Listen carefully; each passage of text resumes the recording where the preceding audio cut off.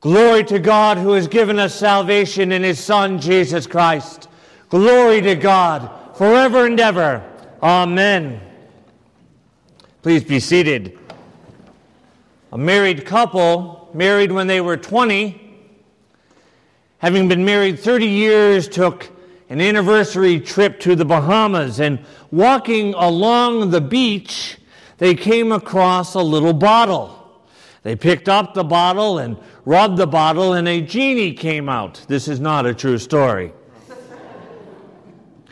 And the genie said to the woman, married 30 years to this man, now 50 years old, the genie said to her, I will grant you one wish. And she said, oh, genie, I don't need any wishes. You see, I have everything that I have.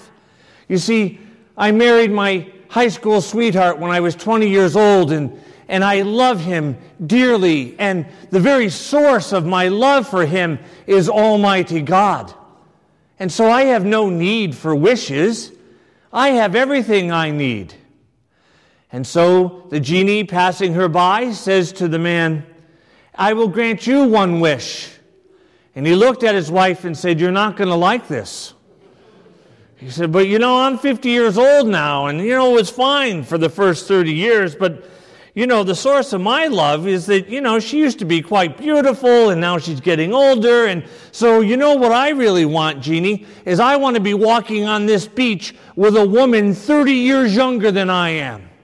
And the genie said, your wish is granted. Pfft, you're 80.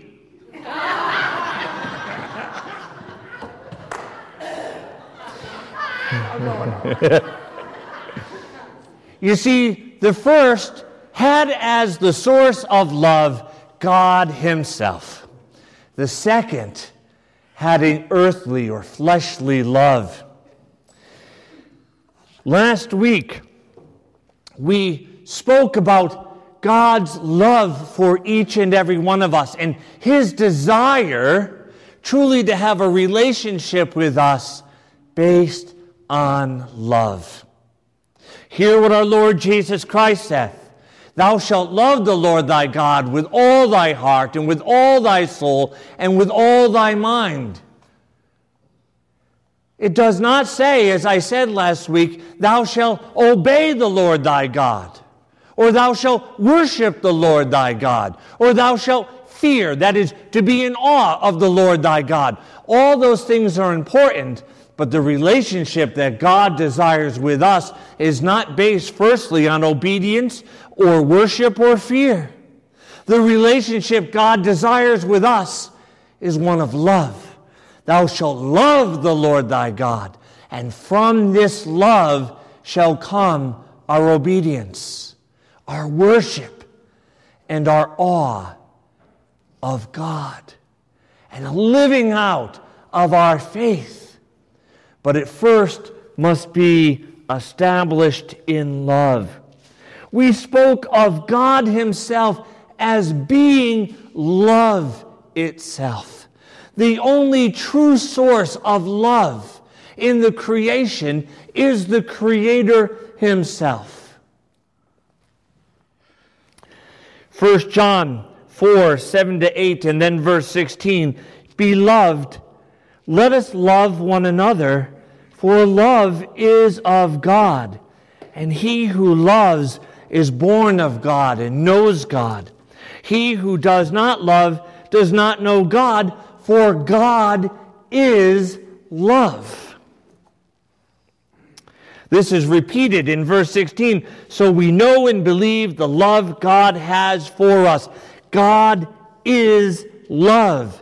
And he who abides in love abides in God, and God abides in him. So the relationship that God calls us to is one, firstly, foremost, of love. Every other good thing comes from this relationship. For to know the love of God is to know God. And to have the love of God within us is to have God Himself within us. And to share the love of God with another is to share God with them.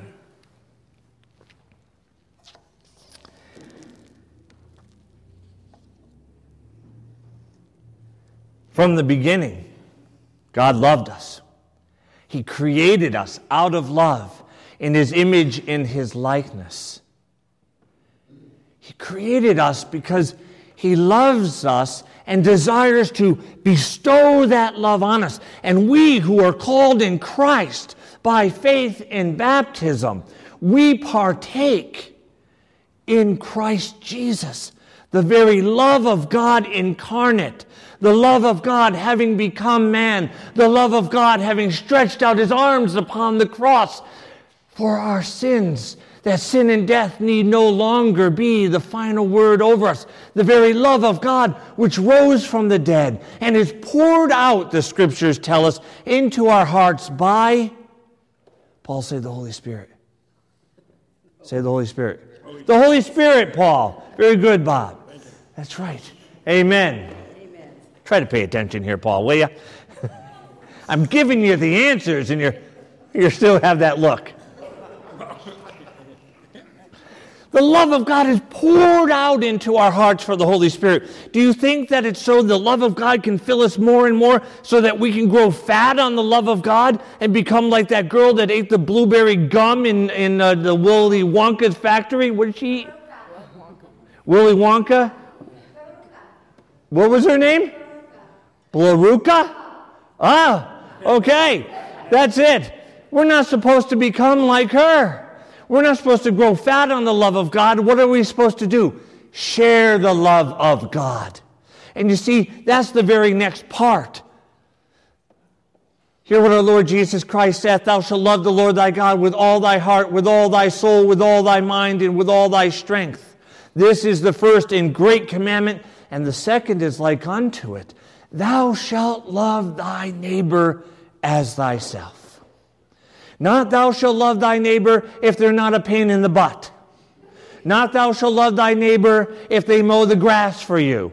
Not thou shalt love thy neighbor if you know them really well. It says thou shalt love thy neighbor and equates it with love of God. For the second is like unto the first. We are to love our neighbor with the very love that God has poured out into our hearts.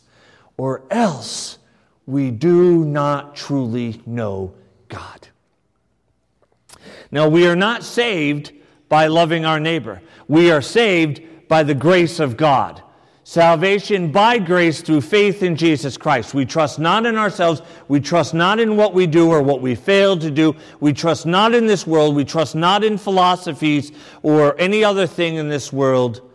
We trust only in Jesus for our life and salvation. Amen? Amen. Wow. That's, okay. We trust only in Him, for it is by grace. But if we truly have the love of God within our hearts, if we are truly saved, we cannot help but love as we are loved and forgive as we are forgiven. If we can't forgive someone, then we fail to understand the forgiveness we have received by Jesus in His cross.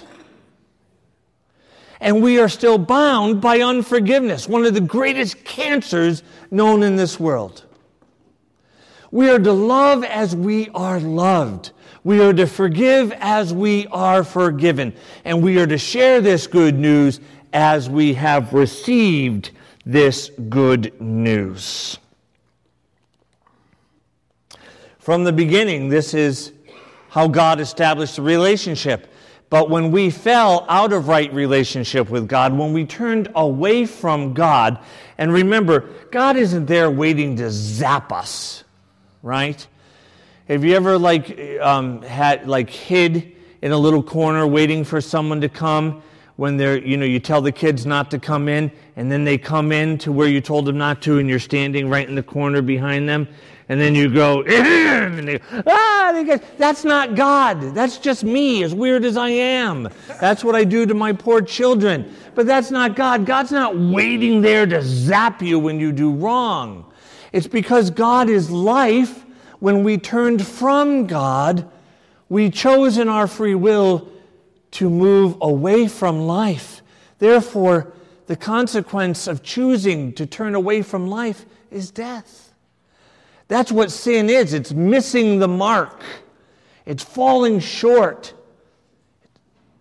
Right? If God is light and we move this way, then we're moving towards darkness.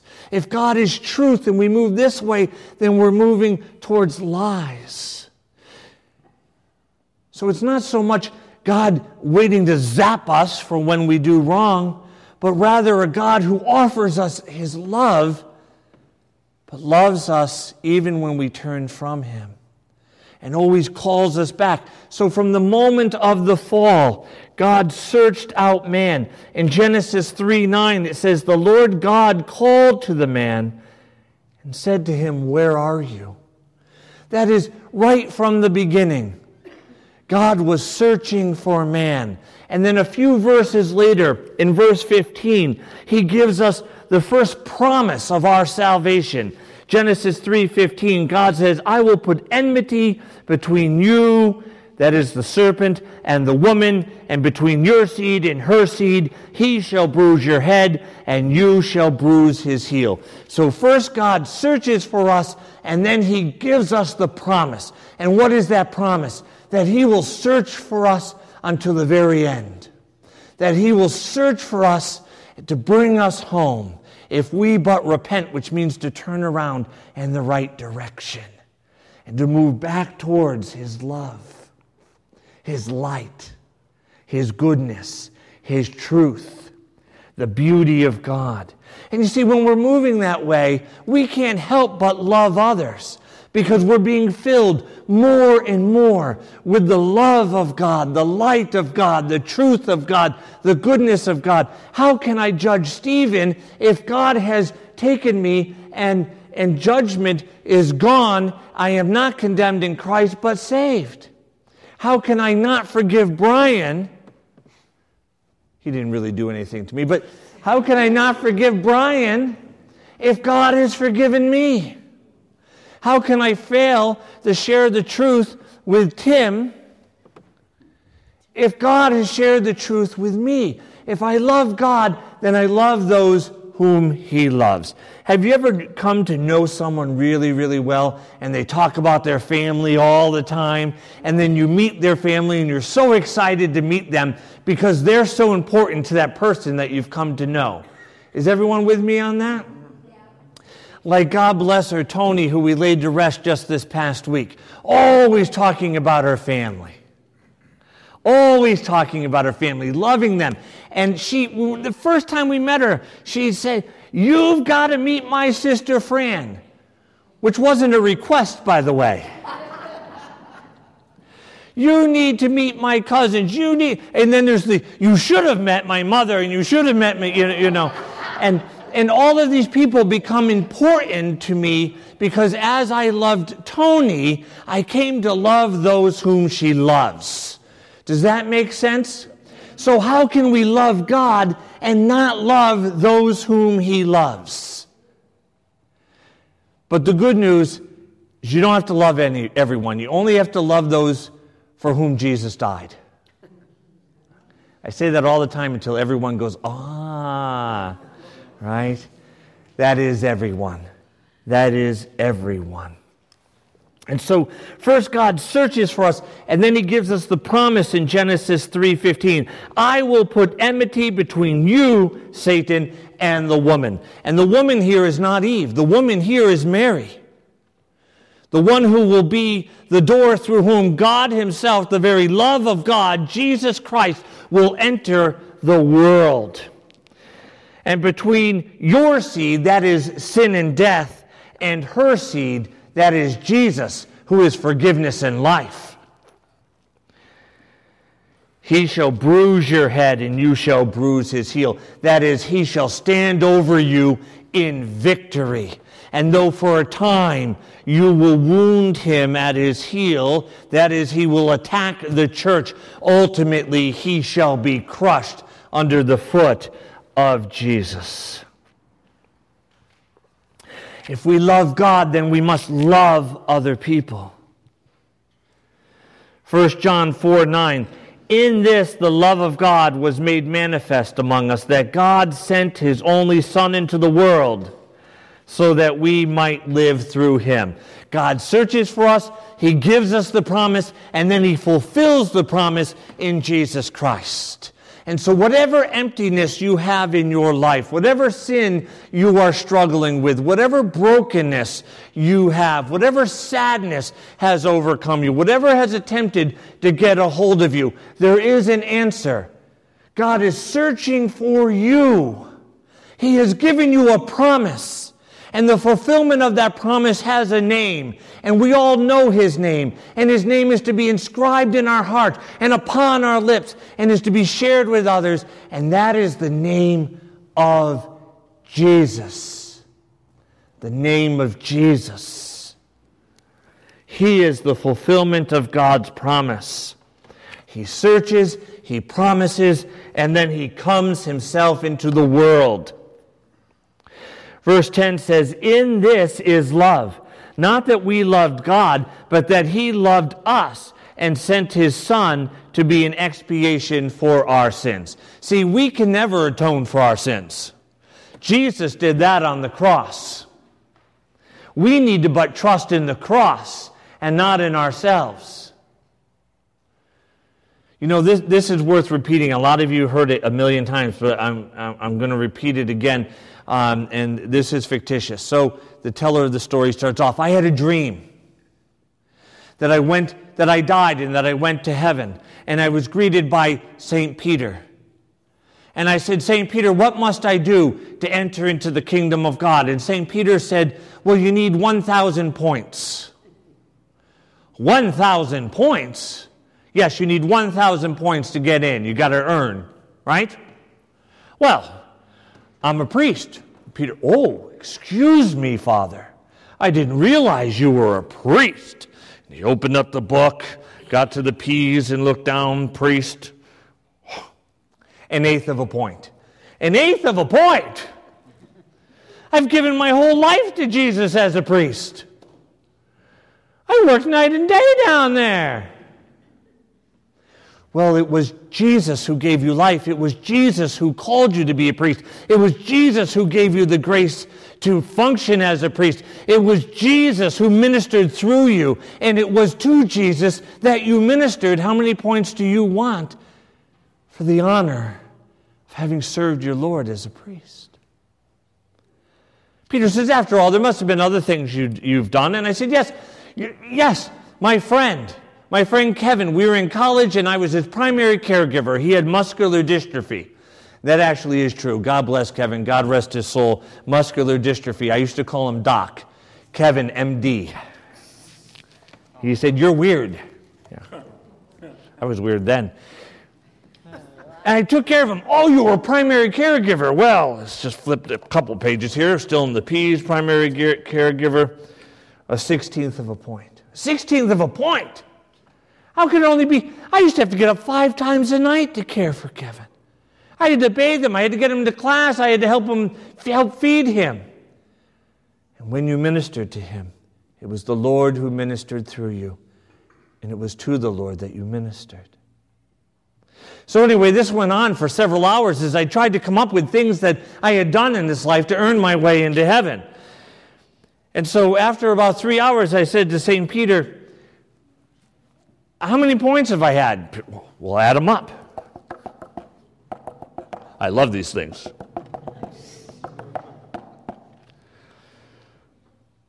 1 7/8 points. 1 7/8 points, and I began to be filled with despair that I would never get into the kingdom of God. And I said, "Lord, have mercy." And he said, "The Lord's mercy? Let's look that up." Well, look at there. 1,000 points. Come in to the kingdom prepared for you from the foundation of the world. You see, we can't earn our salvation. That comes from Christ. But if God's love is truly in us, then I will love Father Bob. I will love Bobby. Do we have anyone but Bobs in here? I will love Sandra. I I love Joan. I will love Monica. I will love you. We will love the stranger. We will love the person in French Hill. We will love those who hurt us, and we will pray for them, and we will fast for them, and we will forgive them, because the love of God is within us. It wasn't given to us when we deserved it, so don't wait for your enemy to deserve your love and forgiveness, because you'll wait an awfully long time.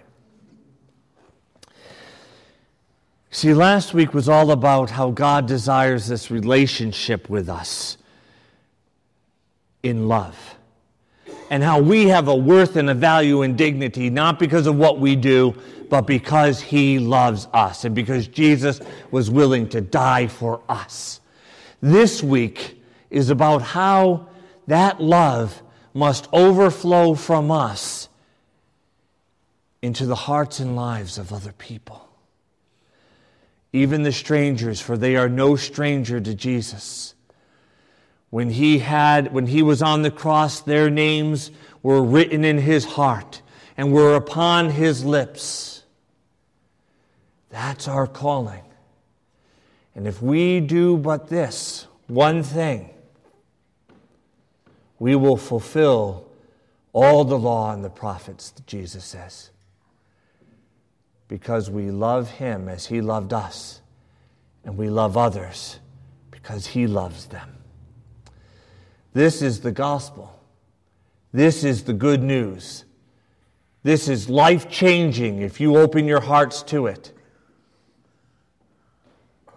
This is our faith. Glory to God who has given us salvation in His Son, Jesus Christ. Glory to God forever and ever. Amen.